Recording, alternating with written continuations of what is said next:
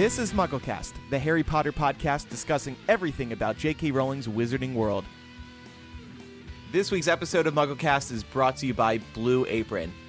Check out this week's menu and get your first 3 meals free with free shipping by going to blueapron.com/MuggleCast. Welcome to MuggleCast episode 322. I'm Andrew. I'm Eric. I'm Micah. Hey, that rhymes. 322. I'm Andrew. Good thing you went first. We are joined by one of our Slug Club members from Patreon this week. Welcome, Clara. Thank you. I'm happy to be here. Yeah, it's great to have you here. You are coming to us from Paris today. That is so cool. Yes. I studied abroad here 5 years ago, and I haven't been back since. So just a little vacation. Vacation. She got the email. Hey, come on MuggleCast. You were like, I'm on vacation in Paris. Sure. No, but we appreciate you coming on while you're on your vacation. What have you been up to over there for fun? Well, we got here about 10 days ago, and I actually flew into Berlin. Yeah. My uncle lives in Berlin, and we drove from Berlin to Paris, and we did a Belgian brewery tour, and then on the way, and then came here. And mostly we've just been walking around. I think yesterday we walked 25,000 steps, so it's a lot of walking. Nice. Yeah. So you can eat all the bread. Mm-hmm, exactly. I've been eating a lot of bread. And one weird thing I had right before I came on the trip, I had a incident with a bat in my room, and I had to get a rabies vaccination. So I have been having to get the vaccination here, which has been kind of complicated. Oh, that's too bad. But that's okay. I've heard about vampires in Paris. Yeah.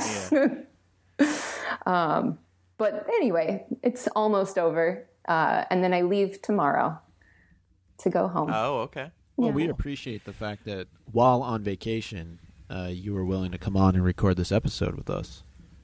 Well, no problem. It feels like a nice treat for a vacation. I was excited to be on it, so I did not mind. Yeah. I think we should be honest with the people that are listening, though. The real reason that Clara is joining us is because she's actually scouting Fantastic Beasts 2 from Paris. It's true. Exactly. Yeah. That's a good point. Good.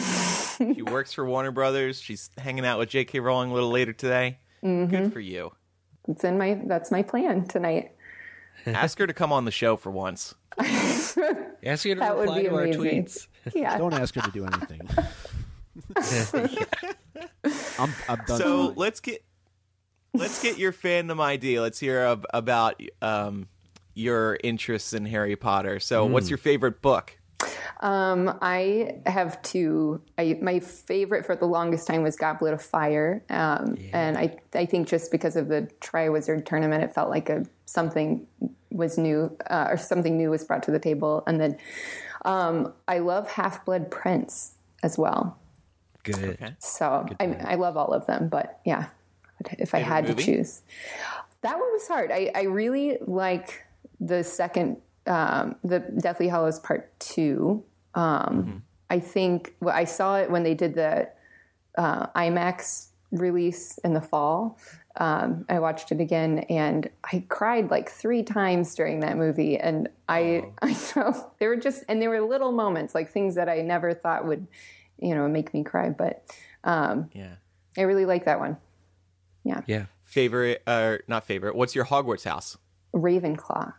Nice. Yes. Ilvermorny house? Pukwudgie. Ooh. Which I just found out yesterday. I had never taken that. I know. Brown hair, which I think is Luna's Patronus, too. Brown hair. The rabbit? Yeah. It's a rabbit, right? Yeah. What's your favorite Harry Potter ship? Whether it's real or it's like your dream ship?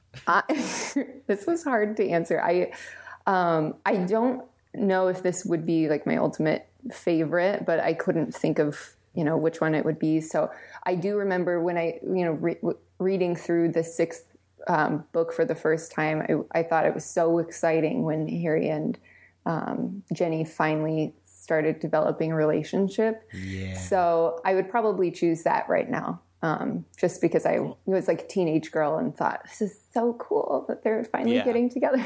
Yeah. The book version of that ship, not the movie version, For which sure. in my opinion is not very good. Yeah. Terrible.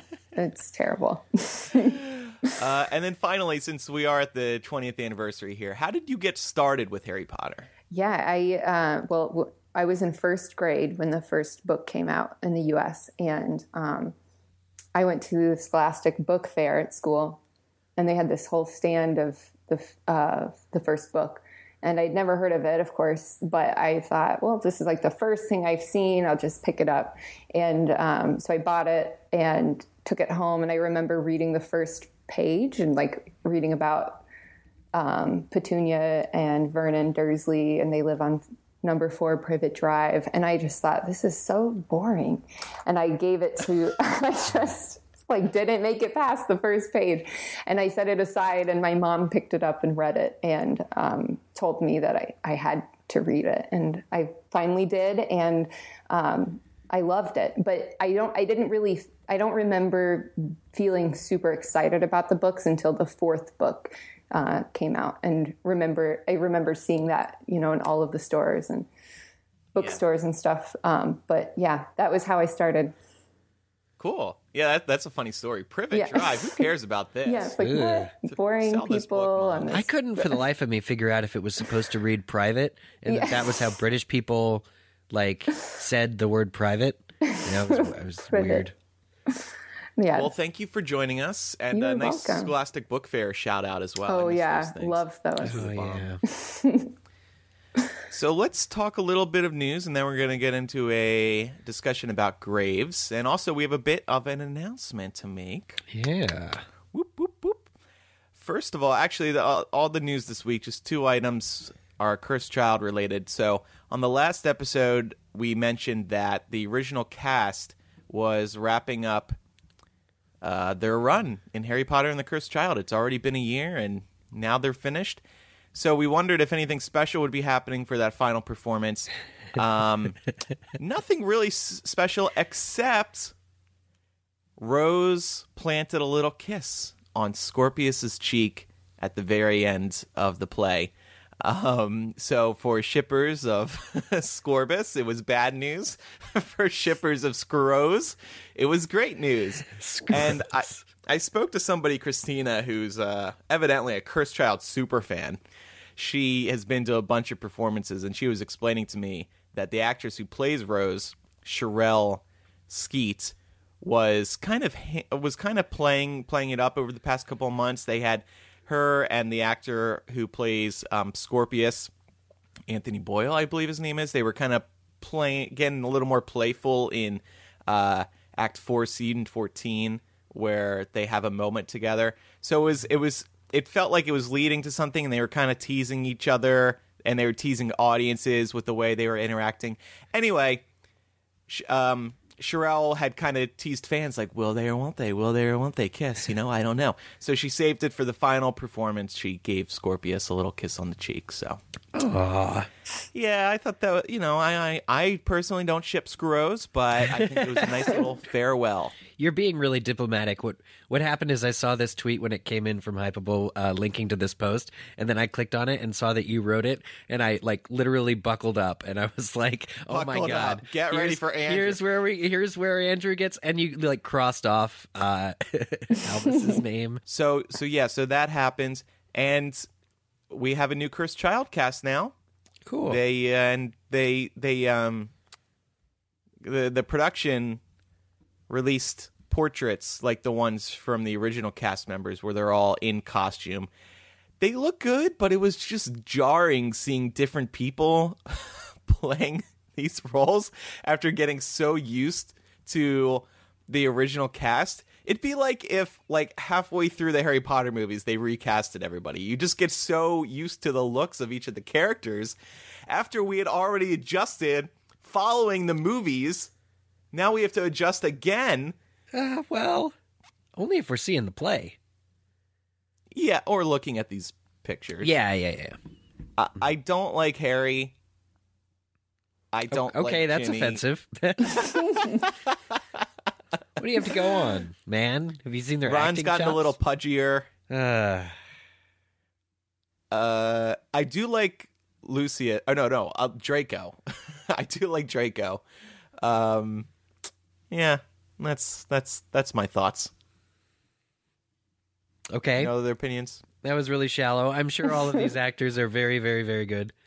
I'm sure they're fine. It's taking me a little getting used to, but maybe I'll just stop looking at the pictures. There is a video. I will click on the video later for the character shoot. I just think it's probably really exciting as an actor to be able to work with a property that's as famous and award-winning as Harry Potter. Oh yeah, it's the opportunity of a lifetime. I mean, you're set for life. So I would definitely like to congratulate the new cast, and once again, thanks to the old cast of Cursed Child for putting on so many performances. Yep. And being so beloved. Clara, did you read Cursed Child or see it? I bought it a couple days after it came out, and I couldn't finish it. I wasn't a fan. Yeah. I was very excited about it, but no, I think I made it to like, how many, are there just 2 parts to that? I didn't make it very far, whatever. I think I got to like the train moment or when they got sorted into their houses. What was it, the trolley lady? You couldn't stand the trolley lady? Yeah, she was just weird. No, I thought that was pretty cool. But I mean, it might have been the format too. It was just so different reading it that way as a, sure, more of a script. But I didn't love it. So did you read spoilers? Do you know what happens? Yes. After that? Yes. Okay. All right. I could not resist that. Okay. All right. Well, Eric, we have some news to share, don't we? We do, Andrew. Should I? Go ahead, Andrew, because clearly you put this in the document, so you should go ahead and read it. I did. You beat me to it. Eric knows the details better than I do. Yeah. That's why I threw it to him. Well, let's all say it. all at once. We're gonna be at MuggleNet Live. Live. September 1st, 2017, MuggleCast will be attending MuggleNet Live 2017, 19 years later. Yay. And what does that mean? Because my parents were like, you've been doing the podcast for 19 years? I was like, no, Mom. No, Mom. This is the date. This year, September 1st, is the date in the Deathly Hallows epilogue where Harry and Ginny and Ron and Hermione take all their kids off to school, also known as the beginning of Cursed Child. Yeah, but we're not But it's the actual... We're not celebrating that.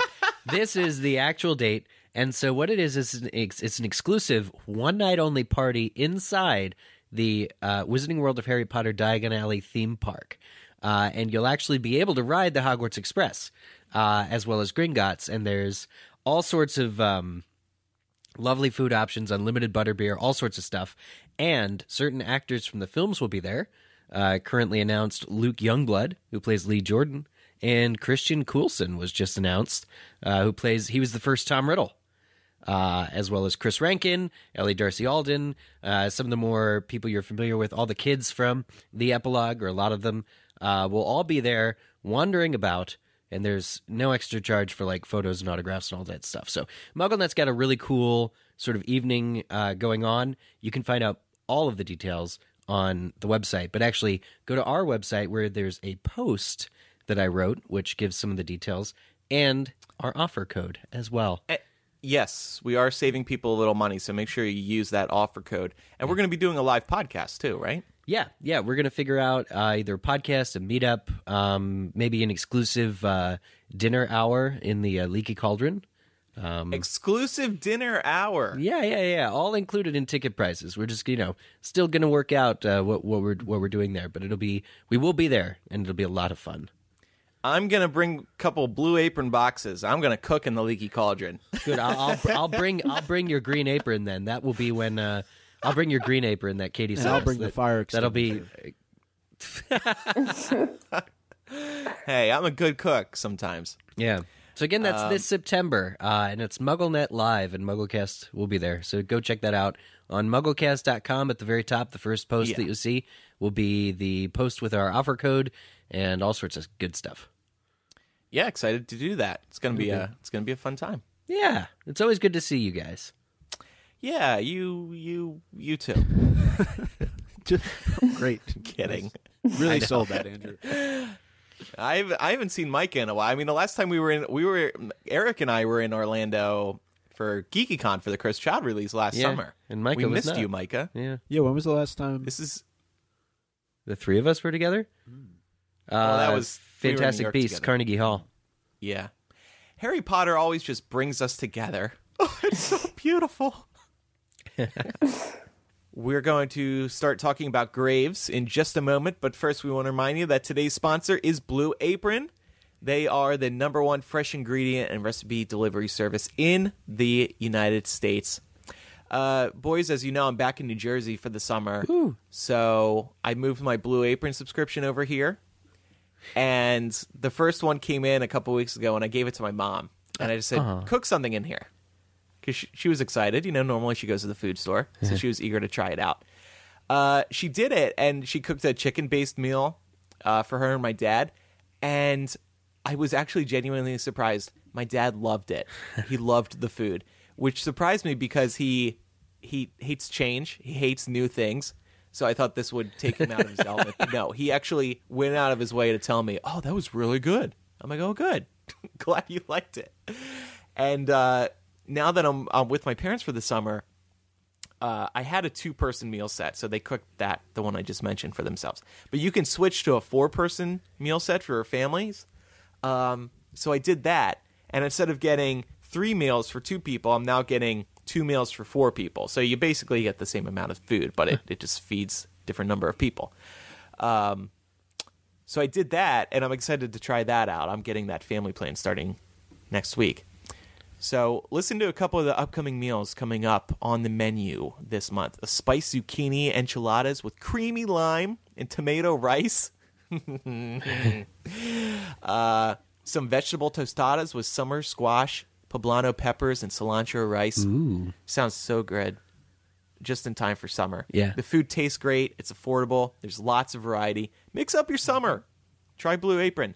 Check out this week's menu and get your first 3 meals free with free shipping by going to blueapron.com/MuggleCast. You will love how good it feels and tastes to create incredible home-cooked meals with Blue Apron. So don't wait. That's blueapron.com/MuggleCast. Blue Apron is a better way to cook. Thanks, Blue Apron. Thank you. Thanks. All right, let's move on to our character discussion today. We're going to talk about Percival Graves, one of the cooler characters, in my opinion, in this movie. He's great. He's great, and I think Colin Farrell does an excellent job. Just being a really cool, kind of mysterious type character.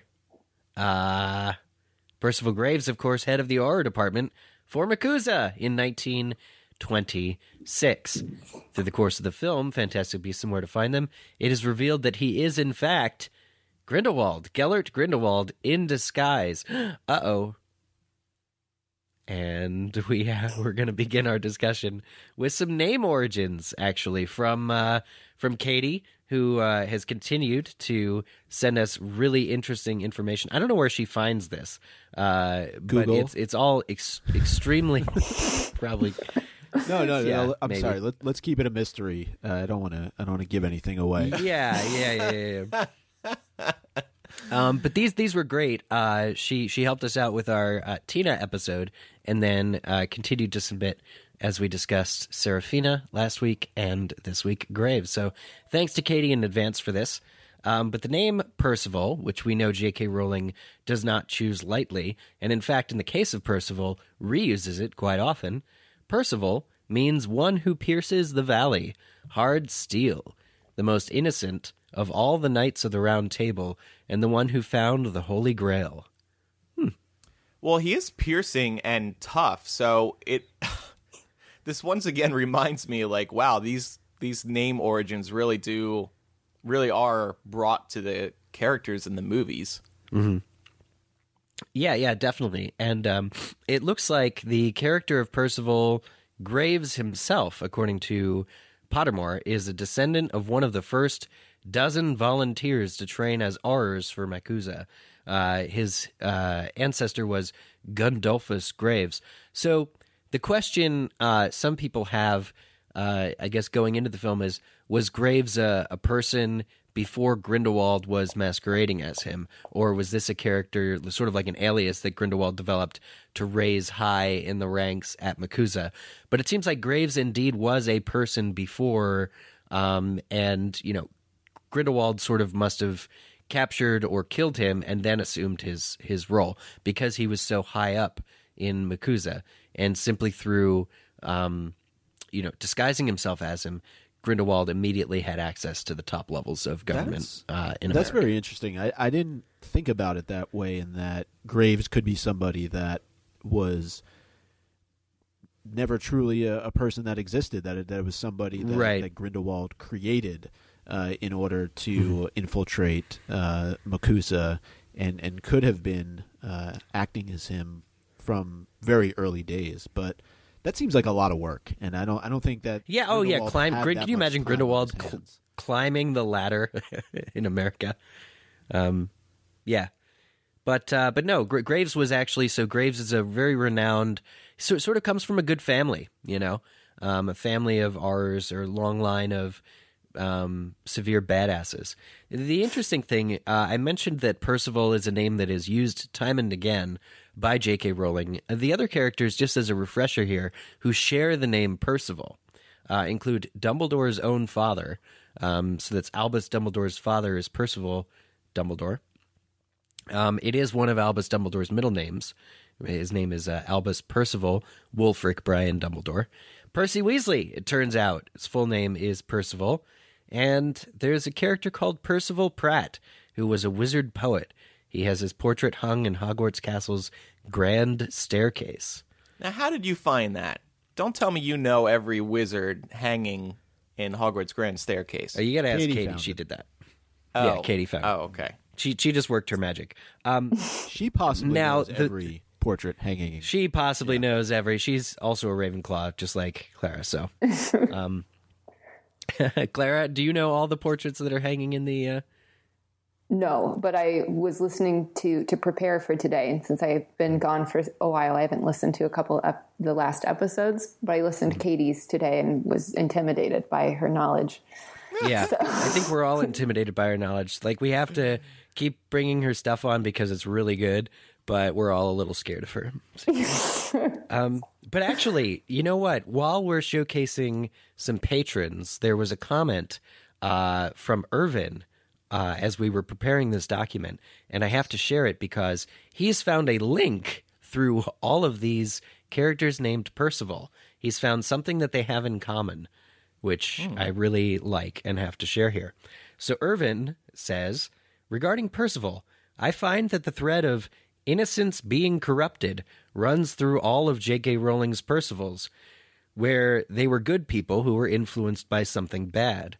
Percival Graves was taken over by Grindelwald. Albus Dumbledore was seduced by Grindelwald into dabbling with dark magic.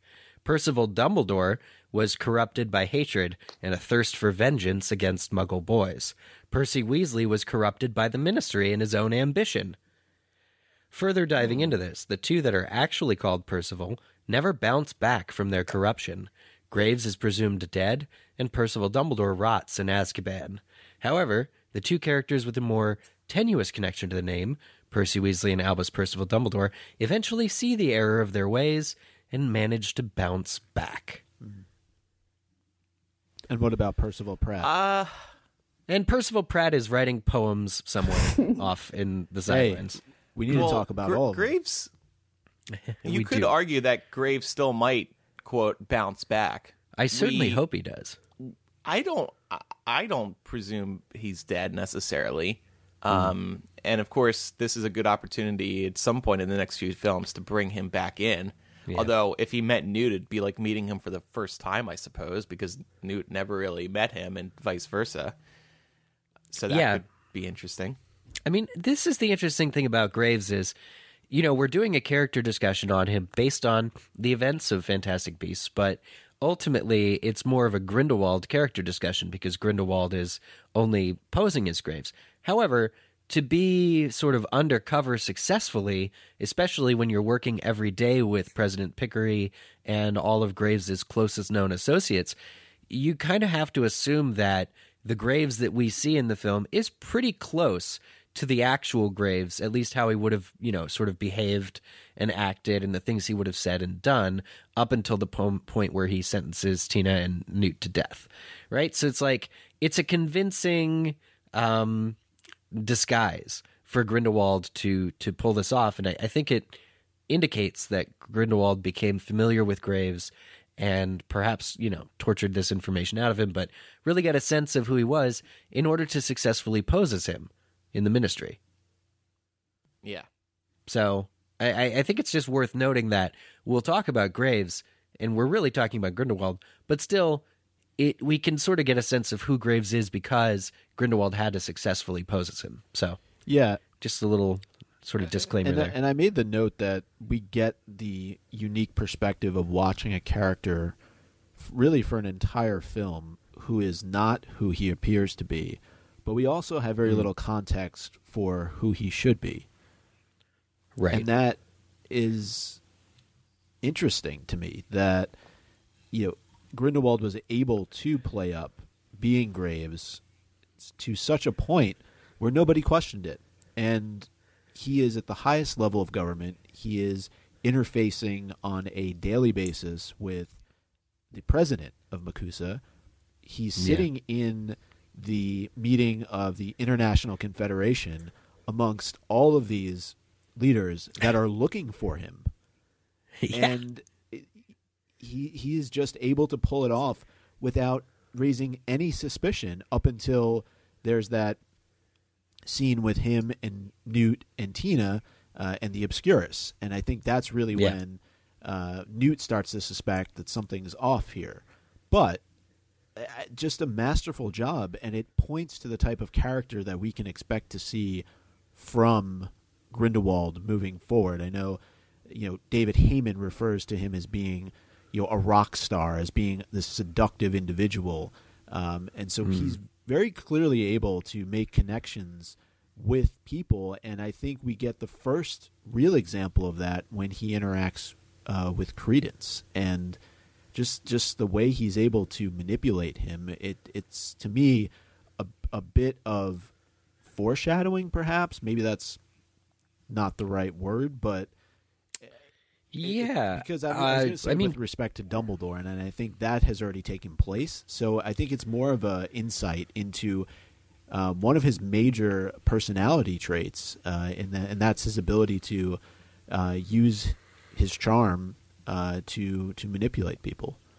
And he does the legwork too. You kind of get the sense, because this situation is sort of familiar to the Mad-Eye Moody sort of situation with Barty Crouch Jr. able to overcome Mad-Eye Moody and pose as him. I mean, same in Harry's fourth year, you get these lessons for an entire year that are not from Mad-Eye Moody at all. And that still remains in, given light of the later books, to be your most, like, sort of the most screen time, that you have of that character of Mad-Eye Moody, except it wasn't him at all. So it's kind of like that, except I prefer to think of, what Grindelwald is doing as sort of stronger and more work, like more legwork. Like Barty Crouch Jr. sort of got lucky in comparison. Grindelwald is, as a terrifying villain, able to use, as Micah was saying, his charm, able to use his skill. And I think that ultimately, like, it was more legwork, and Grindelwald will sort of do that legwork to overcome obstacles. He's not going to shy away from hard work. He's trying to sort of infiltrate the top levels of the Ministry to stay one step ahead of their efforts to find him. And that's what he's able to do successfully until at the very end, as you mentioned, with his, obsession with this Obscurus and his quest for greatness, his quest for power, blinds his ability to do that. Absolutely. And speaking of Goblet of Fire, we put out a poll actually on Twitter. yesterday. There's still 9 hours left to vote, so I'm sure we'll get some more here before the day is through. But 127 people shared their opinion. We asked, what did you think of the Grindelwald Graves storyline in Fantastic Beasts? To which 54% replied, Goblet of Fire Part 2. 46% said it was epic. So almost 50-50 in terms of how people felt about that storyline, but were those the only two options? Those were the only two options, yeah. Yes. I wanted to keep it... Oh, okay. You're making people decide whether they loved it or... Yeah. I just voted it was epic because just from a surprise standpoint, it was genuinely surprising. And so I don't really compare it to Goblet of Fire because of that reason. And not to mention just the fact that it was Johnny Depp who was playing, and now, of course, that surprise was ruined going into the movie. Oh, yeah. But I thought it was I thought it was epic. Good. Let's just hope she doesn't do this again. What did you think, Clara? I'm gonna go with it was epic, just because I hadn't really thought until I read through these show notes about the similarities between those two, and I like that they are similar. But while watching it, I thought like this is pretty awesome. So I was surprised and didn't feel like it was too redundant. So I would go. It was epic. I would go with that. Yeah. I just voted it was epic too, so we're about to swing the poll results in Epic's favor. Yeah, I'm going to vote now too. Well, just because you win the popular vote doesn't mean you... Okay, anyway. So the character of Graves, it actually, I forget where we found this out. It must have been on Pottermore, right? Where it's mentioned that he was overseas for a time. Yes. Ah, yeah. So we have throughout Potter a long history of characters like Quirrell, for instance, going off to, I think it was in fact Albania, that very same forest in Albania where Bertha Jorkins goes missing and Peter Pettigrew finds Voldemort and Quirrell gets possessed by Voldemort. It's all that number one travel destination for unfortunate souls. But we find out that Graves was overseas, and this is presumably where Grindelwald was able to capture and or defeat him and, sort of begin posing as him. So we have this situation where Grindelwald then comes back and is posing as him. Now, unclear, again, what became of Graves after that, whether Graves is still with him, whether Graves is imprisoned somewhere, we do not know. I think it's actually, it's mentioned by Graves when they're in the room with the International Confederation that he was overseas. I think. Oh, there you go. Maybe I'm wrong. Somebody can check me on that, but I'm almost certain that Graves mentions it during the film that he was overseas, or somebody mentions the fact in Makusa that Graves was traveling, and this raises questions about his interactions with Newt's brother, because we know that Colin Farrell let it slip in an interview that the two of them were at least corresponding. So, sort of a international pact between Makusa and the Ministry to try and bring down Grindelwald. So, it definitely leads to a lot more questions about what kind of interactions these two had with each other, and then what happened that allowed Graves to be overtaken by Grindelwald. Yeah. It's not a situation where it gets overshadowed in this film, which I love, but the threat of Grindelwald and what Grindelwald means to sort of world peace and world, his reign of terror. He's got there's a few lines in here, Newt, I think, calls out for the greater good. And there's, sort of his rhetoric and his intentions are well known in the world at this point, and they're only going to get bigger and grander and worse. I mean, but there are essentially dozens of agencies, and I assume, and wizards, after Grindelwald. But in the film, it's kind of relegated to, it's given proper weight, but fortunately this film isn't all about Grindelwald. It has so many other things going on. And of course, it's just the reveal at the end that he's been Grindelwald. But I think future films will certainly focus on, how many people are tracking him, because he'll probably escape again. Yeah. And I mean, the first movie kind of shows that he's already a big threat. At the very beginning, we see that he's the newspapers. A major issue for the Wizarding world. So I guess they could amp that up, and we could, like you're saying, actually see people hunting him.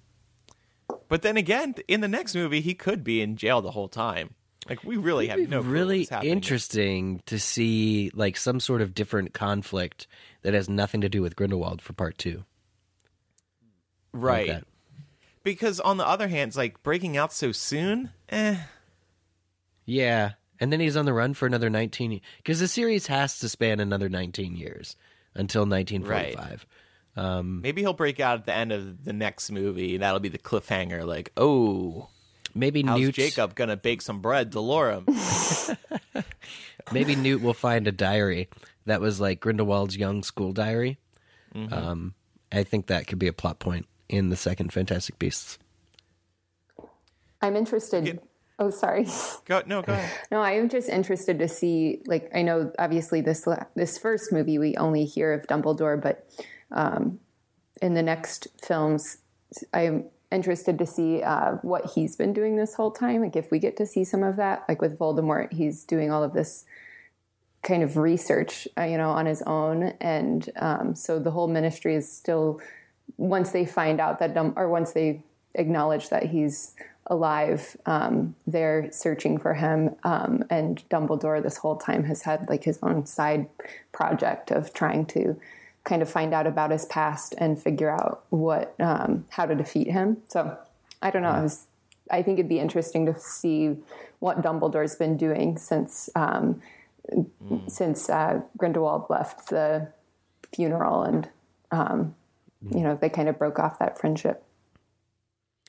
So while we talked about the difference between Graves and Grindelwald, it's important to note that anytime Graves does magic in Fantastic Beasts, it's actually Grindelwald doing the magic. So Graves is able to heal Credence's wounds on his hand from when his mother, I guess, lashed him with the belt or was essentially, abusing him, beating him.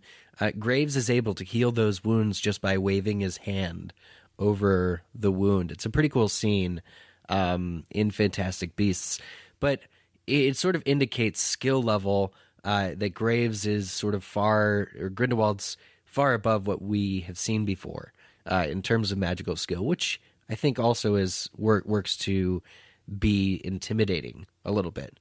And I think he even summons Newt's case, before Newt can even react protectively, summons his case and gets it. And he's just overall very quick to act, very quick, very competent at magic. And wouldn't you also assume that Grindelwald somehow studied Graves's moves? Because wouldn't it have been a tell if suddenly Graves was acting differently in terms of how he was handling his spell work? Yes. Yeah, actually, that's a good point. But when he's with Credence doesn't know who Graves is supposed to be normally, so he's allowed to be himself, right? So he's like... No, that's true. I just mean towards, like, the end of the movie. You definitely, for example. You see a more darker side of the character when he's interacting with Credence. I think of the alley scenes, that's when he talks a little bit more about this quest for power. We see the symbol of the Deathly Hallows to use as sort of a signal to alert him to when Credence is able to find the Obscurus. So, just going back for a sec, though, to talk about how Grindelwald is able to act as Graves, I don't want to in any way try and diminish Graves and his ability, because we really don't know much about him. But to assume that he wouldn't be able to do many of the things that Grindelwald is doing, the pieces that you mentioned, Eric, I think takes a little bit away from the fact that Graves is an Auror at the end of the day, and a well-accomplished one at that. and is a descendant of a long line of Aurors. So clearly he's very, very well accomplished. And I think my point was just that since we're dealing with adults here, it's an unwritten book as to what types of magic we'll see, but it is Grindelwald who's able to do these things. So just keeping in mind that, none of this goes away now that we have Grindelwald, now that we might no longer have Graves in the films.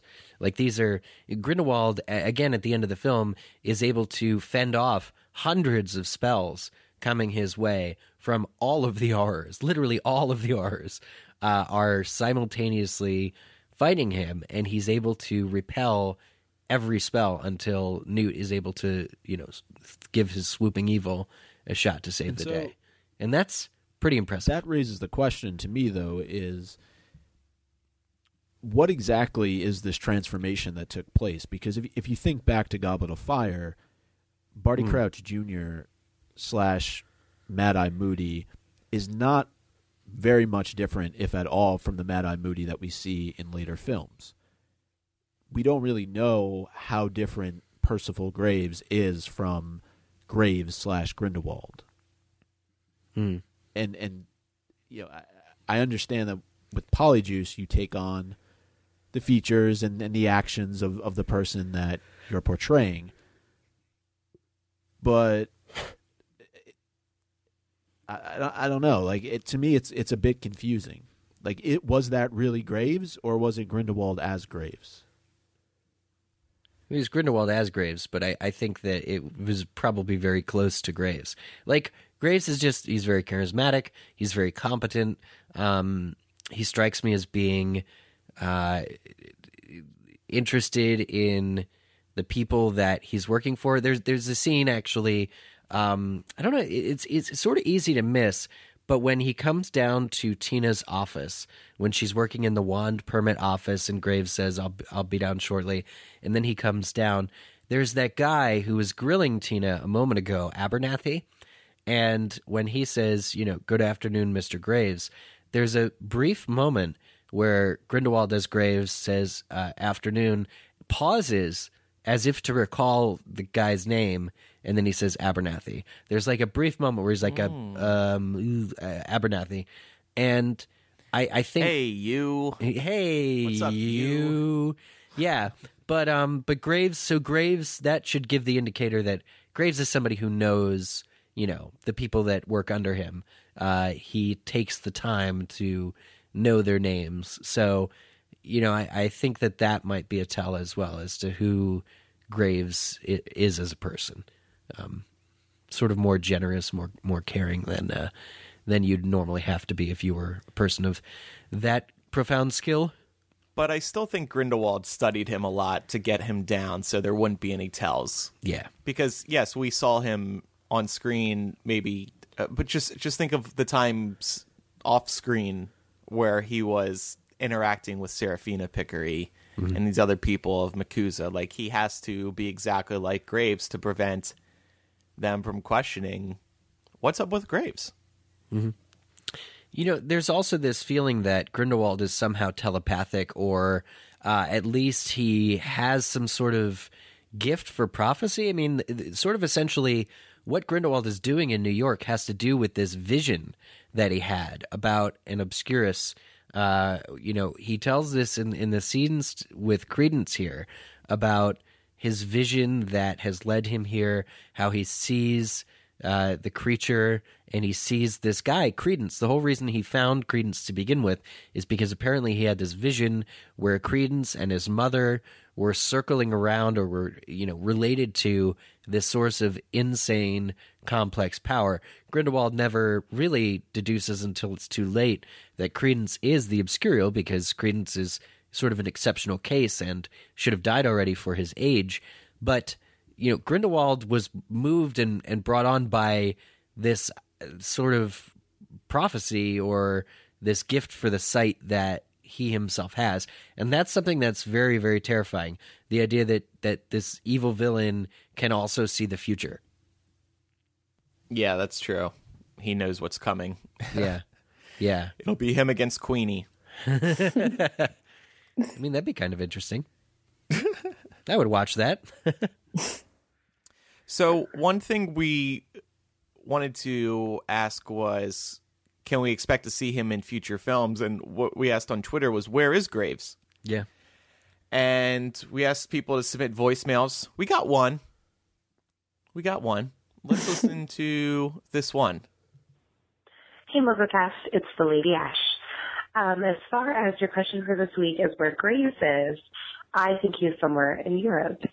I believe in the beginning of the movie there were newspaper articles talking about how Graves had been over there, and I think that we're supposed to be led to believe that that's where he ran into Grindelwald, and that's where Grindelwald either killed him and took over his identity, or hopefully just left him over there.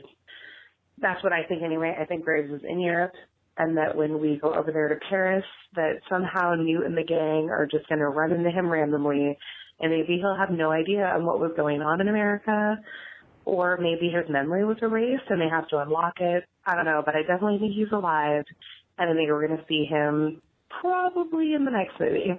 Anywho, excited to hear your thoughts. Have a great day, guys, and thanks for doing what you do. Bye. All right. Thank you, Lady Ash. Well, she seems pretty confident, although I feel like we heard that Colin Farrell's not returning for Fantastic Beasts. That could, of course, change, and let's hope it does. Yeah. But I think there was a comment about that at one point from one of the crew members, or maybe Colin Farrell himself. Yeah. But still, that makes sense to me, and that would be a good way to work him in. We've been wondering how these American characters are going to appear in Europe, because we keep hearing about how Fantastic Beasts will be set in Europe. Yeah, having Graves just sort of wander the streets, even under a memory charm, seems like not tying up of a loose end. You know, I think Grindelwald, very clearly, I think the two options have to be Graves is dead or Graves is imprisoned. Now, that doesn't rule out Newt, Tina, Queenie being able to find Graves imprisoned somehow, somewhere. Maybe a charm that's keeping him wears off and Graves, wanders out and maybe even has amnesia. That could work. But I think that Grindelwald ultimately is too terrifying and formidable to just leave a loose end like Graves wandering around. Mm-hmm. Yeah. That makes sense. And it's also possible, we know that Grindelwald has built up, or at least, am I making this up, Nurmengard? I mean, I know that's where he's inevitably imprisoned, but I also believe that that's sort of his stronghold. It is. So, who knows? Maybe he starts collecting people in that prison, and Graves is the first, or he may not be the first, who knows? Oh, I don't remember that. I remember, didn't he turn Durmstrang into sort of his own place for a while there? Because there were in Goblet of Fire, he went to Durmstrang, but there's also people would graffiti the Deathly Hallows all over that place, when he was taking over. I'm trying to determine if this is from Book 7 or Book 4. But yeah, Durmstrang, how Durmstrang gets his reputation for being a school of darker magic, I think comes from the influence that Grindelwald had over that place in the, teens and 20s and, growing up, going into the war. At least that's the impression that I got. He was put in Nurmengard, though, and it was his own prison. He was, and it's interesting that he stays there, for 50-odd years until Voldemort comes and kills him. I'm wondering then if it's if it really is a prison he couldn't have broken out of. You would think he knew the weak points of his own prison. Yeah, if he really has that. Yeah, if he has he that made a spell to get out of his own prison in case they ever threw him into his own prison. But we don't know if it's his, what the defeat entailed. It could have been something that maybe removed all of his magical ability. Oh, God. And he gave it to Jacob. Jacob's going to have all of Grindelwald's talent. Yeah, so here's some quotes about Grindelwald and as well as what Grindelwald is trying to accomplish in the Wizarding world. Because I keep mentioning this, but J.K. Rowling, David Yates, and David Heyman cracked this story and pretty much all of the stories prior to filming for this movie, so they know what's going on. So this is from David Heyman. He says, "What Grindelwald wants to do is expose the magical world, and in so doing create a war with the non-wizarding world. and there is a fear that a fascist, someone who is as intolerant as Grindelwald is, will cause nothing but pain. And here's the quote from Yeats. He's a bit of a rock star in the wizarding world. He's very seductive. He has a brilliant mind. He wants to win people's hearts and minds. He wants them to feel comfortable with the policies that he's advocating. He was very close with Dumbledore. The two of them had a very important relationship, and we just touch in the first movie on the relationship very slightly, and there is much more to come in the following movies. And then, here's a final quote from Heyman. He said, this is about Grindelwald's role in the future films. He says, the connective tissue to the Potter universe gets stronger and stronger. What I am enjoying is seeing how, as we move forward, I can see the Potter world moving back and seeing how all those lines meet. Heyman. So he's speaking to whatever ends up happening with Grindelwald will sort of form the basis for where the Wizarding world is at when Harry Potter picks up. I think that also might secretly foreshadow Voldemort's involvement, because Voldemort, of course, is going to be alive during this time period. He's alive. He's born 7 days after Fantastic Beasts 1 ends.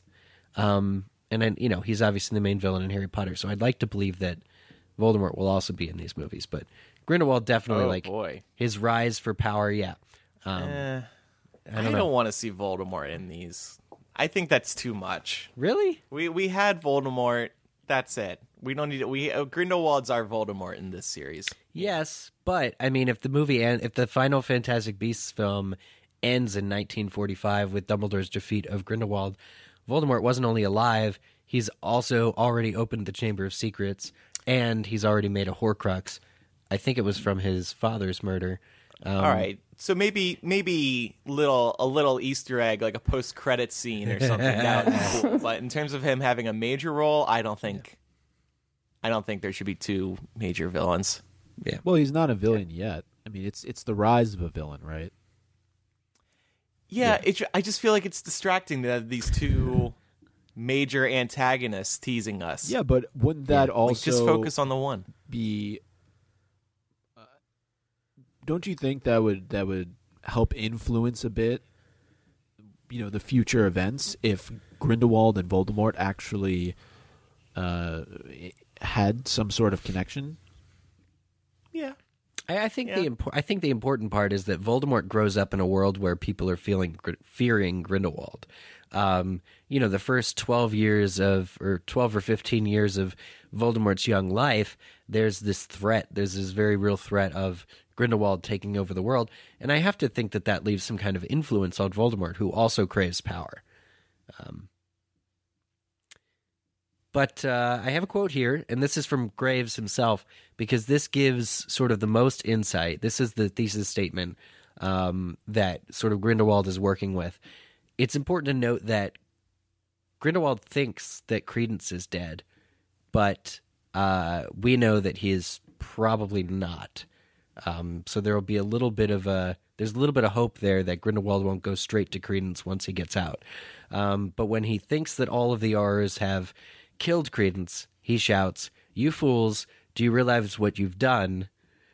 President Pickery says, "The Obscurial was killed on my orders, Mr. Graves." He replies, "Yes, and history will surely note that, Madam President. What was done here tonight was not right." And Pickery says he's broken one of our most sacred laws. He says, "A law that has us scuttling like rats in the gutter. A law that demands we conceal our true nature. A law that directs those who are superior to cower in fear lest we risk discovery. Let me ask you, Madam President, and I ask all of you, who does this law protect? Us or them?" So that's Grindelwald's whole theory in a nutshell, I think. He believes wizards are superior, and he would like to see wizards free to practice their magic, free to live life, not hiding. I think Eric just wanted to do a little acting on the show. So he put that quote in. Yeah. What do you think? No, I mean, it's an important quote, right? No, it's a good point. Yeah. Can we play this clip from the movie now, that little Easter egg we've been talking about for a while? Which? Hearing Johnny Depp's in his voice. Oh, do you want to do it on the show and not on Bonus Mugglecast? Oh, that's right. Sorry. Never mind. Ignore me. Well, Coming up on Bonus Mugglecast. We may have mentioned it before, but Gina, who brought this up, who found this, was, I think, entirely right. There's a scene early on in the film at 33 minutes where we may get some Johnny Depp voice in the shadows. We'll listen and judge. So anyway, anything else we wanted to touch on before wrapping this up? Anything else on Graves? No. Yeah, I hope to see him in future movies, but I'm not confident we will, and it's too bad because I really love the character. Yeah. I've said this previously, I think Colin Farrell has put on some of the coolest wand work we've seen in any Harry Potter Wizarding World movie. He's kind of suave with the wand. He's very just kinda suave. I think it's and I hope that's the Graves part of the character, not the Grindelwald part. I agree. We can't have another suave Johnny Depp character. It just doesn't work. And only if Graves, or if Johnny Depp was Graves and Colin Farrell was Grindelwald, that would have been better in my opinion. Yeah. I don't want to see Jack Sparrow as Grindelwald. Yeah, maybe they'll recast him. I don't think that's going to happen. But, Graves has cool sleeves. I guess that also helps. Showing him showcase magic, right? The sleeves of his robes are kind of open at the end and very cool to watch. Sure. Yeah. Any other final thoughts on Graves then? I have a question about Grindelwald. That when Micah, when you mentioned the prison that he created, this just brought this thought to mind. Do you think that Voldemort considered him to be a threat, like considered Grindelwald to be a threat? Or would you think he would have considered him to be like an ally, someone who kind of had that same vision in mind?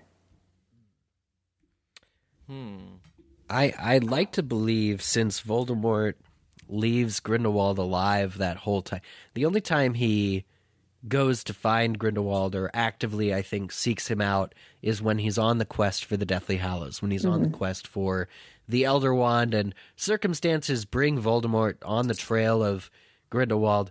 You know, whatever passes between them or however Voldemort felt about Grindelwald, he was essentially hands off. It was a live and let live sort of situation where Grindelwald's languishing in prison. He's not an active threat to Voldemort. I think Voldemort actively was just content to let Grindelwald live in prison until such time as he needed information from Grindelwald, where he goes, he gets the information, and then kills him. I think that, you know, before then, Voldemort was perfectly content to let him live, and I think that may indicate that to Voldemort, Grindelwald was either an ally or an idol. Yeah. Or definitely an idol. Mm-hmm. And maybe he was stripped of his power if, I don't know, like Voldemort wouldn't That's really interesting. have any reason to use him. So I don't know. I like that theory. I love that theory that he's stripped of his power. Yeah. And he just does not have any way of getting out because he doesn't have magic anymore. Yeah. Yeah. That would be crazy. It would make sense because for what other purpose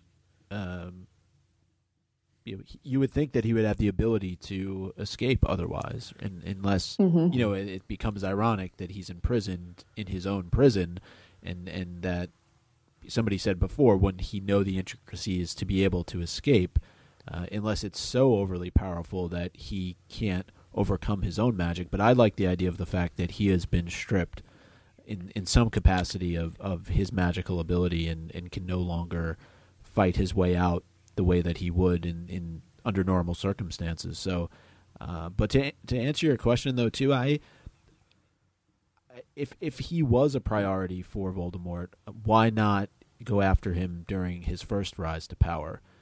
He only comes into play, as was mentioned, as Voldemort is in search of the Elder Wand, and but I also think that Voldemort focuses very much on himself and doesn't really have a need for Grindelwald. I don't know if it's like opportunistic, but he's situational, right? If he needs Grindelwald for something, he's going to go to Grindelwald and he's going to get what he needs and he's going to move on. I don't think he's looking to make friends, but it's very possible that he learned from his mistakes. He saw a very failed attempt at rising to power and put in place other practices in order to protect himself as he himself rose to power. Yeah. And you're exactly. I'm looking this up for a history lesson, but Nurmengard was in fact constructed under the orders of Grindelwald. So you're absolutely right. Like Grindelwald originally built the prison. This is according to the Harry Potter Wikia, which is not a reliable source. I just have to keep saying that. You say that every time. It's they not. Source It's stuff. Leave them alone. I can read this entire paragraph, and there's not one annotation. So I don't know where it came from. But according to this, the prison was built on the orders of Dark Wizard Gellert Grindelwald at the height of his power in order to hold Grindelwald's opponents. And his slogan, "For the greater good," is carved over the prison's entrance. So Nurmengard is totally Grindelwald's prison. Sort of ironic that he ends up there and can't get out.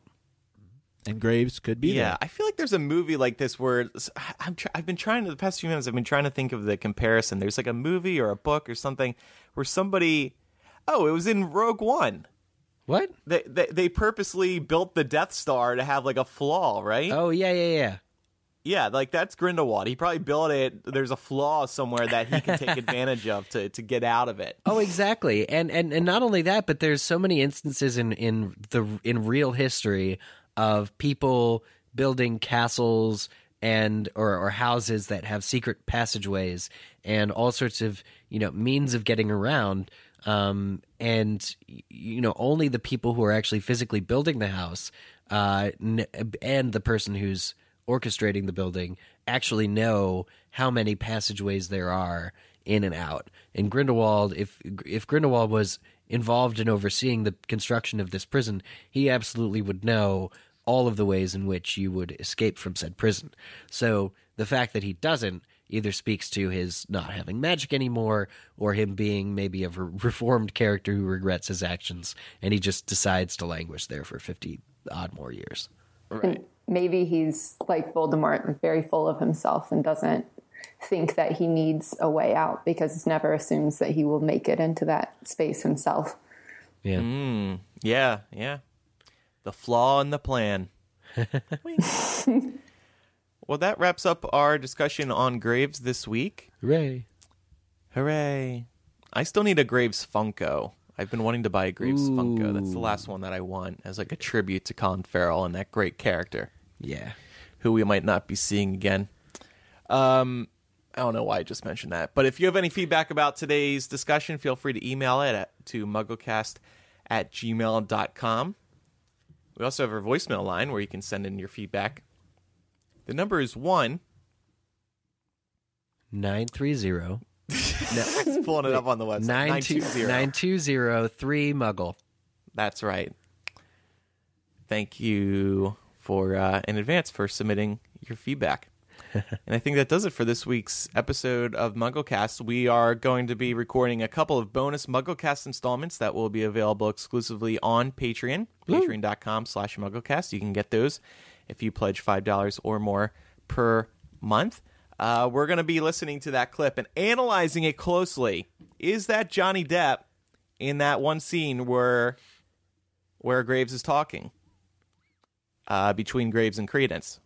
And also we're going to do Make the Music Connection Summer Hits Edition. Ooh. This is Memorial Day weekend we're recording on, and we'll kick off summer by playing some summer hits, some recent summer hits, and comparing them to the Harry Potter books. We need to do Harry Potter specifically. Since I rely on Make the Music connections that you do, Andrew, to like get me current on music because I don't know any music. I have some bad news because the 4 songs I selected, 3 are from last summer. Because we don't have our song in the summer yet. The summer's just getting started. That's true. I have 3 from last summer and then 1 from the summer before that. Demi Lovato is Cool for the Summer, which is still my favorite summer song ever. Okay.